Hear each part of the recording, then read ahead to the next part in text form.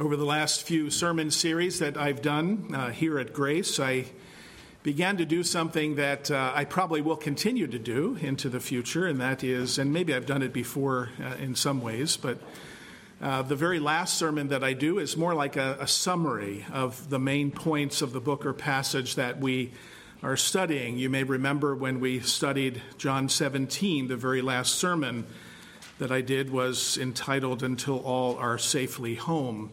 And that, I think, rightly highlighted what I believe is the theme of that chapter in John, the assurance of our salvation. And in looking over that prayer, as we did in that last sermon, I wanted us to keep this question in mind, or these questions. Will there ever be a time when our Savior will not be praying for us? Will his faithful intercession for us ever end? As we looked at that in sort of an overview of John 17, and I want us to look back and to see that prayer that Jesus prays for us even today, he is faithful to do so, and he will do so until the very end. And the very end is when he brings everyone for whom he has died safely home. And so as we looked at that, we saw our faithful Savior, our sanctified Savior, our glorious Savior, who will say on that great day, "Welcome home, one so dearly loved. You are safe now because I have prayed you all the way home." That is what John 17 teaches us. There will be a day, of course, when all the elect are gathered in, where Jesus will no longer be praying for us because there is no longer any need, because we will be safely home. When we studied the book of Isaiah, I summarized, you may remember this, I summarized the whole of our study, which was over 3 years, with just a simple phrase: "It's okay. It's okay." And I did that by highlighting the 7 lessons that I thought we learned together in our study of Isaiah: the doctrine of creation as seen in Isaiah, the wrath of God against sin, the folly of idolatry, God's jealousy for his own glory, the centrality of Christ in everything, the great exchange, beauty for ashes, and Zion and God's people.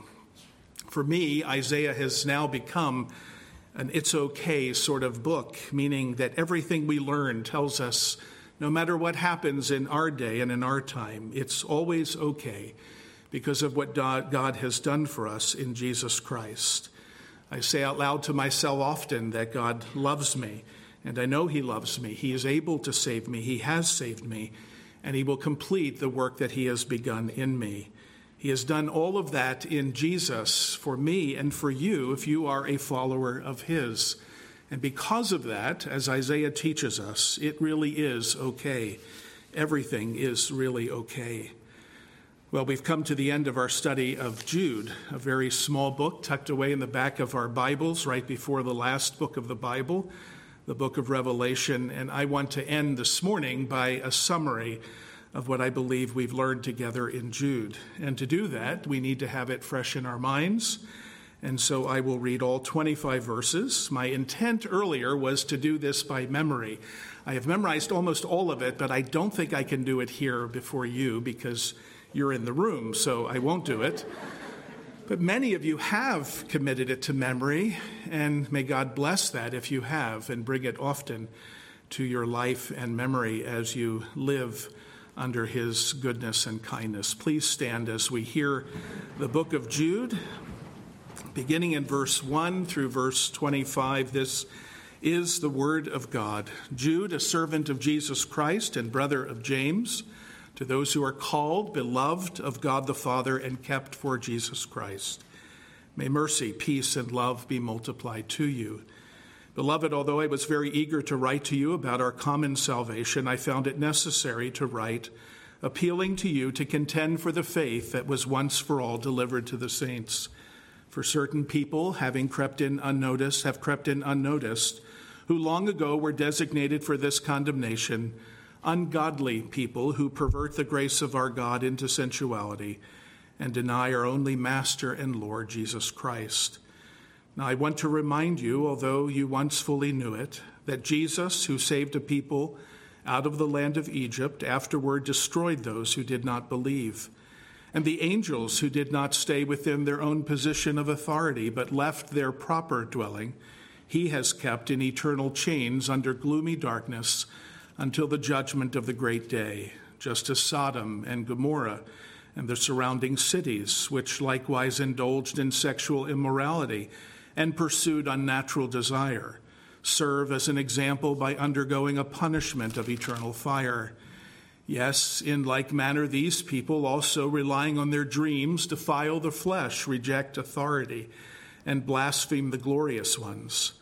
But when the archangel Michael, contending with the devil, was disputing about the body of Moses, he did not presume to pronounce a blasphemous judgment, but said, "The Lord rebuke you." But these people blaspheme all that they do not understand, and they are destroyed by all that they, like unreasoning animals, understand instinctively. Woe to them, for they walked in the way of Cain and abandoned themselves for the sake of gain to Balaam's error and perished in Korah's rebellion.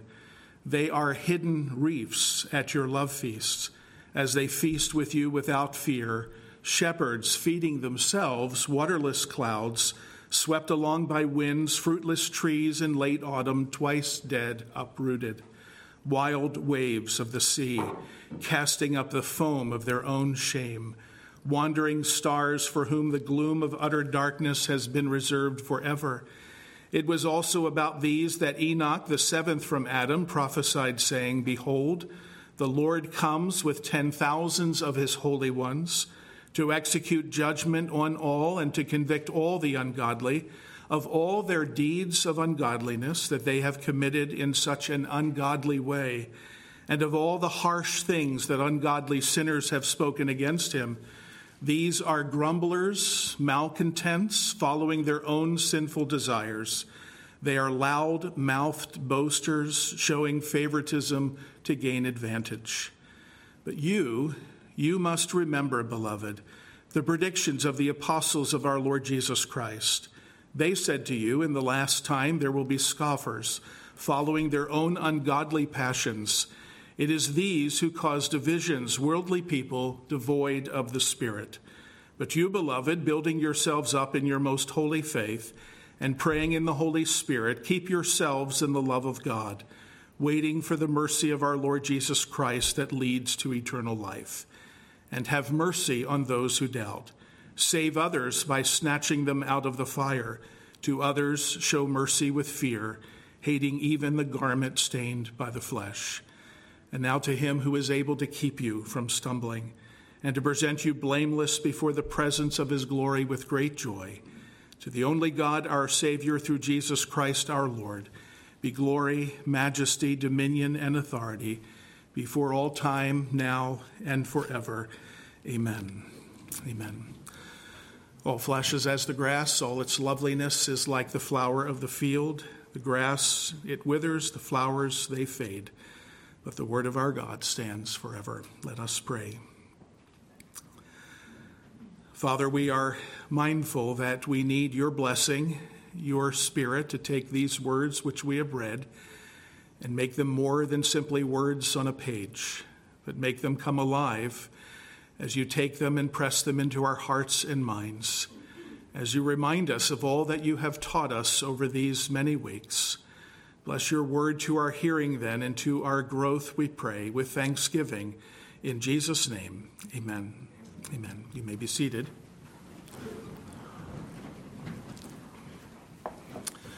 Jude, of course, is a timeless book. It has no expiration date. In fact, the Bible in its entirety is timeless. By that I mean, of course, that the message of God's word to his people in every age and to those in this world is as true and applicable today as when the Lord first revealed himself through Holy Scripture by the power and inspiration of the Holy Spirit and caused it to be written down in the form we have it today, that God himself has preserved. It is timeless. One of the common attacks, of course, against Christianity in our day and every age, one of the ways we are called to contend for the faith, in fact, is the belief by many that the Bible is an outdated book written long ago that can't possibly possibly relate to our modern times. We're far more advanced now, the argument goes. We're more intelligent. We understand more. We have science, after all. Well, that attack, of course, has been common in every age, whether it's a scientific age or not. Those of us that are working through financial matters, for instance, on Friday nights are learning that his word is timeless with respect to the principles he has revealed to us in his word about money and how we're called to be good stewards of all that the Lord has given to us. It is as true today as it was ever since the Lord wrote it down. The same is true in areas of morality, in areas of understanding of the human heart, in the way we understand the world around us and the creation that God has made. It's true in how we understand suffering and pain. It's true as well as how we understand who are the enemies of the cross of Christ. In everything the Bible speaks about, it is timeless, which is why we confess that the Bible alone is our only rule of faith and practice. It is as true today as when it was first written. What we have learned in our study of Jude is for our lives today. We're not simply looking back to a people who lived far and long ago and sort of trying to experience through them what they experienced, but we are taking what Jude writes and applying it, and it's so applicable to the world in which we live today. And so in this sort of big picture way, as I mentioned, I want to do now when we end series like this, there are three main things. Remember, Jude loves threes. All throughout his book, he does things in three.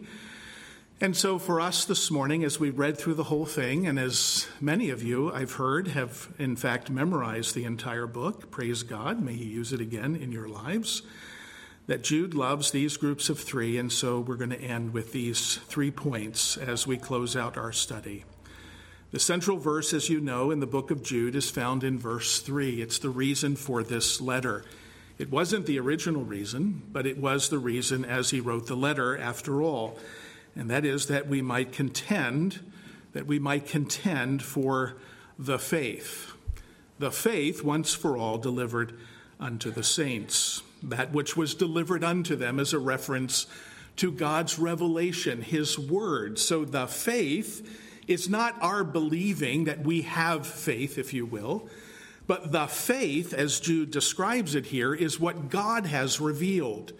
Those doctrines, those teachings, that truth, that body of truth which God has delivered unto us in his word. It is his revelation. And Jude calls us to contend for it.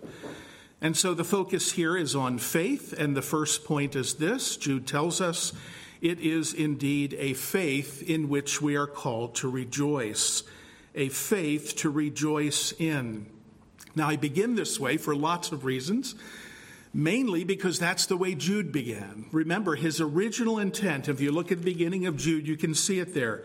In verse 3, "Beloved, although I was very eager to write to you about our common salvation," he was telling them that what he wanted to do originally, as we've studied, is to write essentially a letter that would cause them and him together to rejoice in everything that God has done for them in Jesus Christ. Well, we know that most of this letter is not that. But as we've studied, you've seen and I've seen with you that in the beginning of the book and in the end of the book, that is exactly what he does. He gives them reasons for which and in which they can rejoice in their common salvation. Look with me at verses 1 and 2 as we remember what the Lord taught us. He uses words like in verse 2, or verse 1, I should say, to those who are called, to those who are beloved in God the Father, and to those who are kept for Jesus Christ. He's reminding them that the salvation in which they live and enjoy is a result of God's calling, God's choosing of a people. This, of course, is a reference, we noted, of God's effectual call, whereby the Holy Spirit, he calls us irresistibly to Jesus, changes our hearts, gives us a new affection, a new desire for Jesus that was not there before. That calling is what he's referring to. And he's calling these people to remember that God is the one that has done this. And this calling, this effectual calling, is the root and the fountain from which all of the blessings that are ours in Christ flow. Our calling by the sovereign choice and pleasure of God. That's a way of saying rejoice in that. Delight in that truth that God has called you. And all of those whom God has called are those whom he has foreknown, predestined to be conformed to the image of his Son. And those he's predestined, he's called effectually. Those whom he has called, Romans tells us, he's justified. And those whom he has justified, he has already glorified. So that's a cause for rejoicing, a faith to rejoice in. But he builds on that. He adds to it, if you will, beloved in God the Father. This is a reference to God's agape love, having been loved, he says, by God the Father. This is what he wants these believers to know, and he reminds them, how many times did we see this in his own words? Beloved, beloved, beloved, not only of me, but beloved of God the Father. They are beloved in God the Father. And isn't that exactly what we studied and learned in John 17? I in them, Jesus said, you in me, that they may be perfectly one, so that the world may know that you sent me and you have loved them even as you have loved me. We are those, Jude says, who are loved by God as the Son is loved by the Father. What an amazing truth and what a cause for rejoicing. But there's more. We are also kept or preserved for Jesus Christ, that we are secured in him, that the Father has chosen us, has given us his love, has wrapped us, if you will, with his love, and has preserved and kept us for Jesus Christ, as Jesus himself said, that all that the Father has given to me shall indeed come to me, and I will raise them up on the last day. It is the Father who calls, who gives them with joy to the Son, and the Son who receives them, who suffers and dies for them, who raised to new life for them, and who will present them again to the Father. So that, as Paul says, he who began a good work in you will indeed complete it unto the day of Jesus Christ. He adds to this, of course, this wonderful blessing. May mercy, peace, and love be multiplied to you. This is a reason for rejoicing as well. God has multiplied his gifts. This is not simple addition. This is gospel math. The multiplication of all the gifts that are ours in Christ are ours in and through what God has done for us in him. Now, he doesn't just begin the book that way.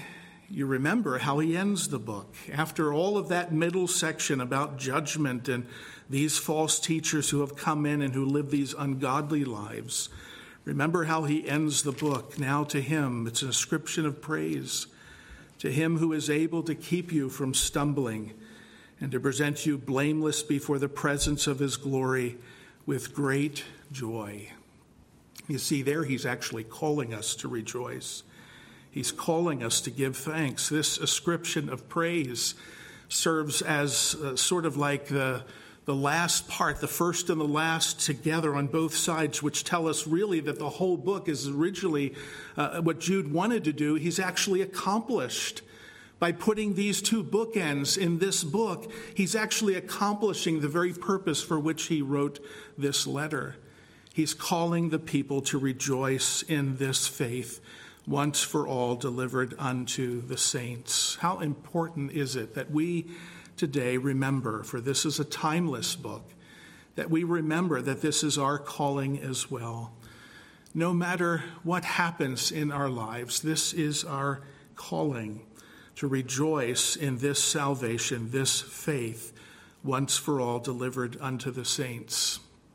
You know, as I mentioned, this is the first Sunday where the Church of Jesus Christ is gathering since the events of this past week. And one writer writing about those events says this, and it's a wonderful insight. He's quoting the Heidelberg Catechism as he reminds those who are in the midst of suffering. And he says this with regard to one of the questions, what do you believe when you say, I believe in God, the Father Almighty? This is the Apostles' Creed. This is the first confession we make, the first statement that we make in that creed. And the answer, according to the Catechism, is this: I trust him so much that I do not doubt that he will provide whatever I need for body and soul, and that he will turn to my good whatever adversity he sends me in this sad world. He so wisely and rightly applies that to what happened this past week at the church and school in Nashville, and he writes this: God is an almighty Father. That's not just something, that's everything. For tenderness of expression, there is no explanation of the creed's first line, as sweet and comforting as that which comes from that catechism. All of this, he says, I trust him so much that I do not doubt he will provide whatever I need for body and soul, and that he will turn for my good whatever adversity he sends me in this sad world. Those words, he says, are to be comfort for God's people. Is that really true, he says? Can we really count on such a promise? Yes, yes, 1,000 times yes. He is able to do this because he is Almighty God. He desires to do this because he is a faithful Father. Hard to believe after 6 lives were shot down in an act of diabolical malevolence. That's why it's called the fight of faith. In times like this, we need the whole Bible, with all the depth of Christ's sympathy and all the height of God's providential and loving care. We need to know that God never leaves us nor forsakes us. We need to know that nothing can separate us from the love of God that is in Christ Jesus our Lord. We need to know that the story doesn't end with Joseph in prison, or Jonah in the whale, or Jesus in the tomb. We need to know, after every cruciform Monday, that Sunday is coming. We need to know that there is hope, and that is a cause for rejoicing. And though it seems Jude is so overfilled with these concerns about these false teachers and their ungodly ways, he begins actually by telling us that this faith is worth rejoicing in. Secondly, this is a faith, he tells us, that has enemies. Jude spends the bulk of his letter writing about the enemies of the cross of Christ. I love that phrase, enemies of the cross of Christ. It comes from Paul's writing to the Philippians, but this is what Jude's talking about. Paul writes to the Philippian believers, brothers, join in imitating me, and keep your eyes on those who walk according to the example that you have in us. For many of whom I have often told you, and now tell you even with tears, walk as enemies of the cross of Christ. Their end is destruction, their God is their belly, and their glory is their shame, with minds that are set on earthly things. That description of Paul of the enemies of the cross of Christ is exactly what Jude refers to here. They are ungodly people, he says in verse 3 and 4, who pervert the grace of our God into sensuality and who deny our only Master and Lord, Jesus Christ. You see, this is why they're enemies of the cross. What happens at the cross? According to Romans 6, it's at the cross that we die to sin. They're enemies of the cross because they refuse to die to their sin. They revel in their sin. They love their sin. They pervert and change the gospel of Jesus Christ into a lie, which allows them to live in the sensuality of this world. They deny the power of the cross, and they live instead in the ungodliness of this world. All throughout this, Jude gives examples. You see them if you follow with me along. There are those who did not believe. There are those who would not stay like the angels in their position of authority. They indulged in sexual immorality. They pursued unnatural desire. They defile the flesh. They blaspheme all that they do not understand. They feast without fear among God's people. They are shepherds who only feed themselves. They cast up the foam of their own shame. They are ungodly. They do deeds of ungodliness. They live in an ungodly way. They follow all of their natural sinful desires. They cause divisions. They are worldly people, and they are devoid of the Holy Spirit. That reads almost like a commentary of our own times. We're facing the same thing in our day, brothers and sisters. It's the same thing all around us, outside of the Church of Jesus Christ, and yes, even within those who would identify themselves with Christ. There are those who are doing these very things. They are walking, as Paul says now, as enemies of the cross of Jesus Christ, refusing to die to their sin and all of their ungodly desires. I won't read it, but you know the passage from 2 Timothy chapter 3, where he speaks of the last days in which we live today, as even those to whom Paul is writing lived as well. People will be lovers of themselves, lovers of money, proud and arrogant, abusive, disobedient to their parents, ungrateful, unholy, heartless, unappeasable, slanderous, without self-control, brutal, not loving good, treacherous, reckless, swollen with all conceit, lovers of pleasure rather than lovers of God, having the appearance of godliness but denying its power. Paul says to Timothy, avoid such people. The faith, once for all delivered unto the saints, has always and will always have enemies. Those enemies will come from within the church, from among God's people who claim to be God's people. They will be wolves in sheep's clothing, Jesus said. They will creep in unnoticed in the church. And so this faith, because it has enemies, we are called to always be on our guard, to give ourselves to the things of God's word, to the sacred writings, as he later tells Timothy. And he reminds them that Scripture itself and only Scripture is that which is breathed out by God. It's profitable for teaching, for reproof, for correction, for training in righteousness, that the man of God may be complete and equipped for every good work. And that every good work includes standing against the enemies of that faith that are all around us. Thirdly, it is a faith that Jude tells us we are to contend for. To contend for. This is his main point, of course. We can't ignore it in our day. We are called to contend as well. To earnestly contend, it means to agonize, to fight, to struggle. It's an active verb, not passive. It means to fight with everything you've got. It means an effort expended in a noble cause. As Matthew Poole says, by constancy in the faith, zeal for the truth, holiness of life, mutual exhortation, prayer, suffering for the gospel against those who would pervert the gospel of grace.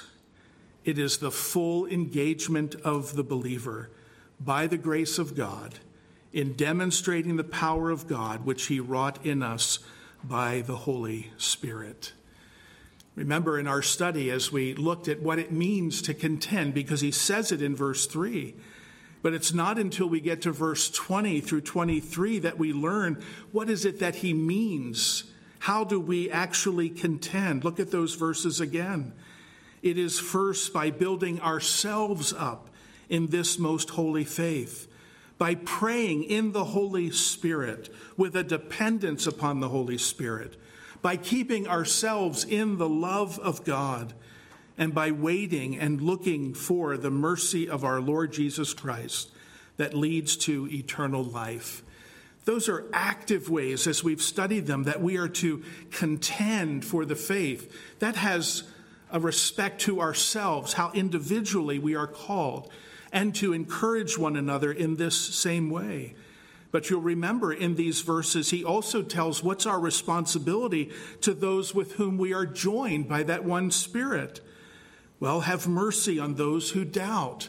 Pursue them. Save others by snatching them out of the fire.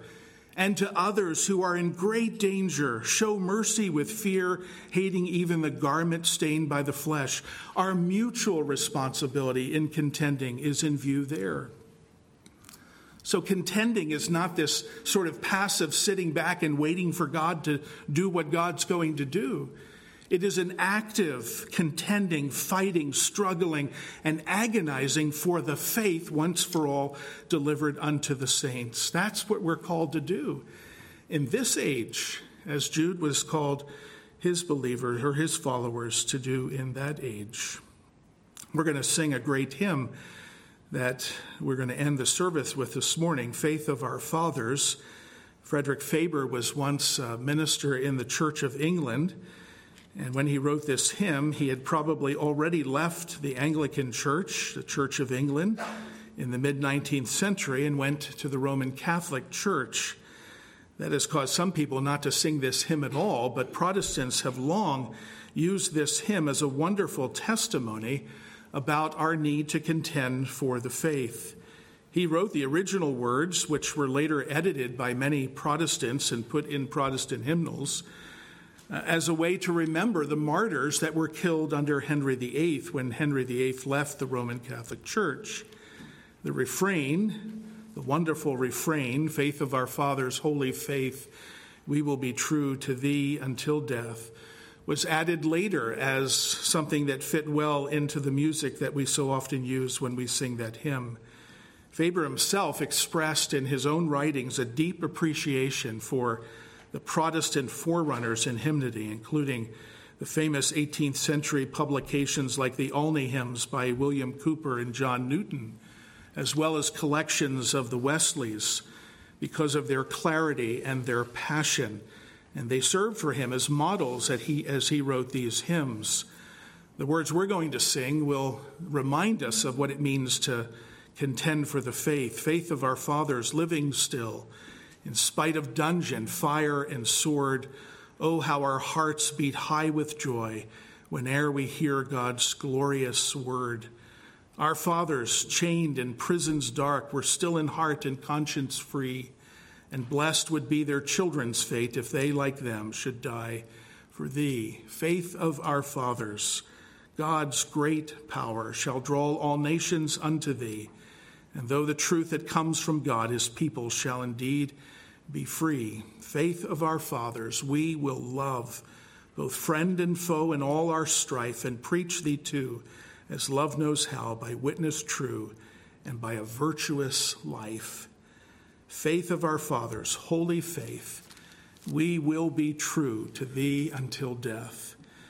That hymn will, for all of us as we sing it later in our service, will be our own testimony that we will continue and strive to contend for the faith, the substance of which God has given to us in his word, a faith that first must be believed by the grace of God and then contended earnestly for.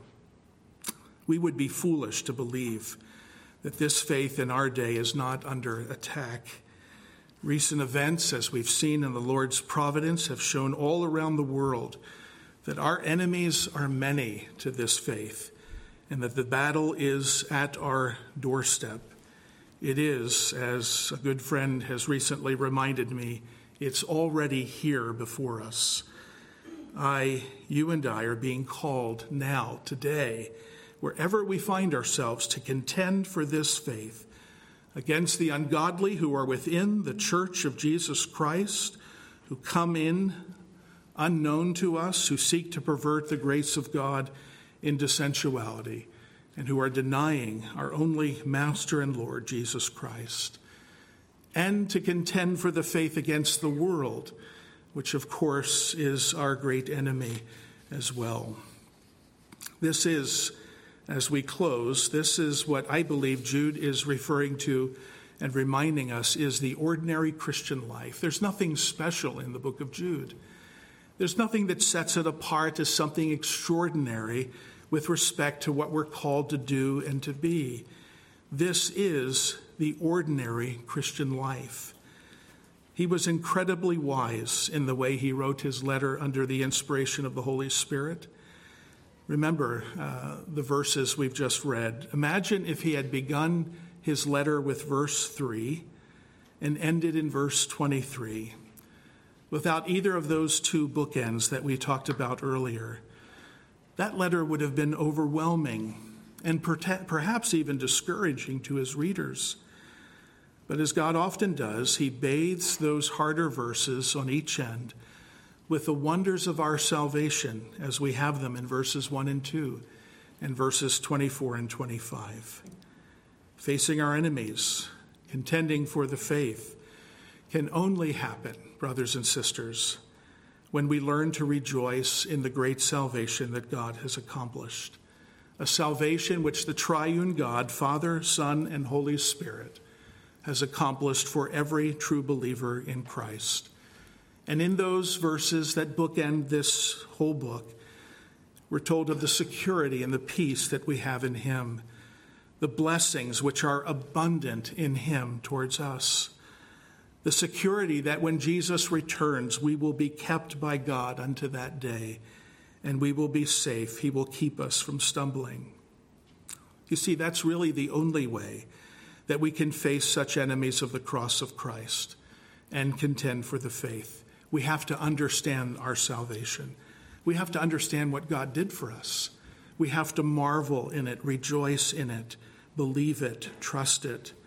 There is coming a time, very soon perhaps, when we will be called individually and corporately to stand in the face of great persecution. You can almost feel it coming in our day. The question to you is, will you stand? Will you contend? Will you hold fast to what God has revealed? Or will you crumble and fall? The answer is directly related to where you stand on Jude's original intent, that he was eager to write about our common salvation. Do you know that salvation? Have you come to understand what God has done for you? Are you rejoicing in it daily so that you can be prepared to contend and stand against the enemies of the cross of Christ? In the early church, the followers of Jesus Christ, we know, were called to contend earnestly for the faith once for all delivered unto the saints. Many times, many of them were called to give their very lives. That we know is true of the original 11 disciples, minus Judas, of course, who betrayed Jesus. Now, this may seem a strange way to end such a serious book, but I want to end by quoting an illustration from the Babylon Bee. I think this may be the first time. I probably have used it before. You know what the Babylon Bee is, most of you. It's a website that seeks to use satire to pointedly address key issues in our world today from a Christian perspective. It's often very funny, very funny. It's one of the few things I laugh out loud, but also incredibly insightful. May be a good way as we conclude our study to look at this illustration. They're doing videos now, little videos, right? And they poke fun at an idea that was so common in the first century regarding the resurrection of Jesus Christ. Easter is next Sunday. Every Sunday is Easter for us. We celebrate the resurrection of Jesus Christ. But next Sunday on the calendar is Easter. And so we're going to remember particularly the resurrection of Christ, even as we remember on Friday his suffering and death. In this little short video, it's really quite insightful, quite humorous. It pictures the 11 disciples of Jesus Christ standing around a fire. Jesus had died, and Peter is, of course, the one speaking. And he suggests to the other 11, listen, fellas, Jesus has died. We have to do something. And they all look to him and they say, well, what is it that we should do? Here's what we should do. We should go and steal the body of Jesus. Take it out of the tomb, try to move that rock, take it out of the tomb, hide it, and then they'll believe that Jesus has risen from the dead. To which all the disciples cheer and hoot and say, that's a great idea, Peter. In the back, there's John, and John says, well, Peter, that's a great idea, but what happens after that? And Peter pauses and he says, well, we die, all of us. We suffer and die horrible deaths. And all the disciples are cheering, and John is scratching his head saying, I don't get it. I don't get it. I don't understand. And John says, where does the fame and the fortune come? Where does the overthrow of Rome come in? And Peter says, John, let me say it again. We steal the body, and then we die, all of us. Horrible, horrible deaths. Every one of us. He goes through all the deaths of the disciples. And John says this. He says, listen, I would rather spend my life alone on an island, deserted island, than ever do something like that. And Peter comes up and he says to him, John, have I got good news for you? You see, the whole point of that funny illustration is that there were many in the early church, many of the enemies of the cross of Christ, who believed that the disciples would do that. And it shows the folly of believing such a thing, that a hoax like that would be pulled off by the disciples, that they would contend earnestly for their faith, give their very lives to horrible deaths if Jesus had not really been raised from the grave. You see, they were able to do that because they first rejoiced in the salvation that Christ had accomplished for them. They lived and they died for his glory alone. And we are called, you and I, brothers and sisters, to walk in that path, even if the Lord calls unto death itself, as we wait for him coming in glory and in judgment on that great day. That faith is indeed worth defending. It's worth dying for, if the Lord himself is pleased to call us to do so, because it's a faith worth rejoicing in, a faith that has enemies, a faith that we must contend for.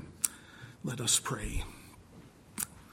Father, humor can be a tool that often catches us off guard. It reminds us of truths that are perhaps deeper than we first imagined. These disciples gave their lives and were willing to suffer, not because they pulled off a great hoax, but because they came to understand by the power of your Spirit a salvation which you accomplished for them. And therefore, in the midst of their enemies, which were many, they were willing to defend and contend for that faith. They were willing to give their very lives. May we in our day be willing to do the same, should you call us to it. But until then, help us to faithfully contend for that faith once for all delivered unto the saints, that you might be glorified in our lives. And we pray this with thanksgiving in Jesus' name. Amen. Amen. I will ask the elders if you will come forward, please, and take your place here up front.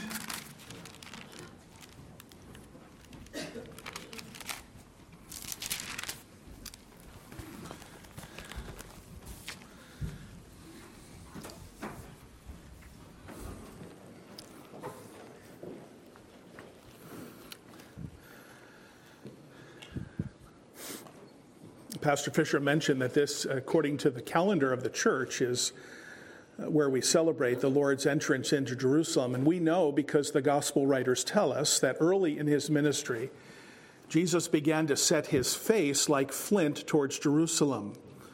He was doing that because he knew why he had come, to give his life as a ransom for many. And so that Palm Sunday, as the people gathered and welcomed their king, coming on the foal of a donkey, according to the prophets, those very same people, many of them, would be using their voices to cry out for his crucifixion just hours, just days later, because Jesus was coming to die. They didn't think he should die. They thought he should overthrow Rome and establish his kingdom, but we know that Jesus came to die, and to die for you and I, and for all who would believe in the Lord Jesus Christ. And so as we come to this table, we're remembering those days of our Lord's earthly ministry as he gathered with his disciples, as he told them that he had to depart from them to leave, but he would not leave them orphans, as he told them that he himself, by his Spirit, would be present with them always. That is why we come to this table. Jesus is present with us. We are present with him as we believe, as we teach that by the Holy Spirit we are lifted up into his presence, and we are seated, as it were, before the Lord Jesus Christ to receive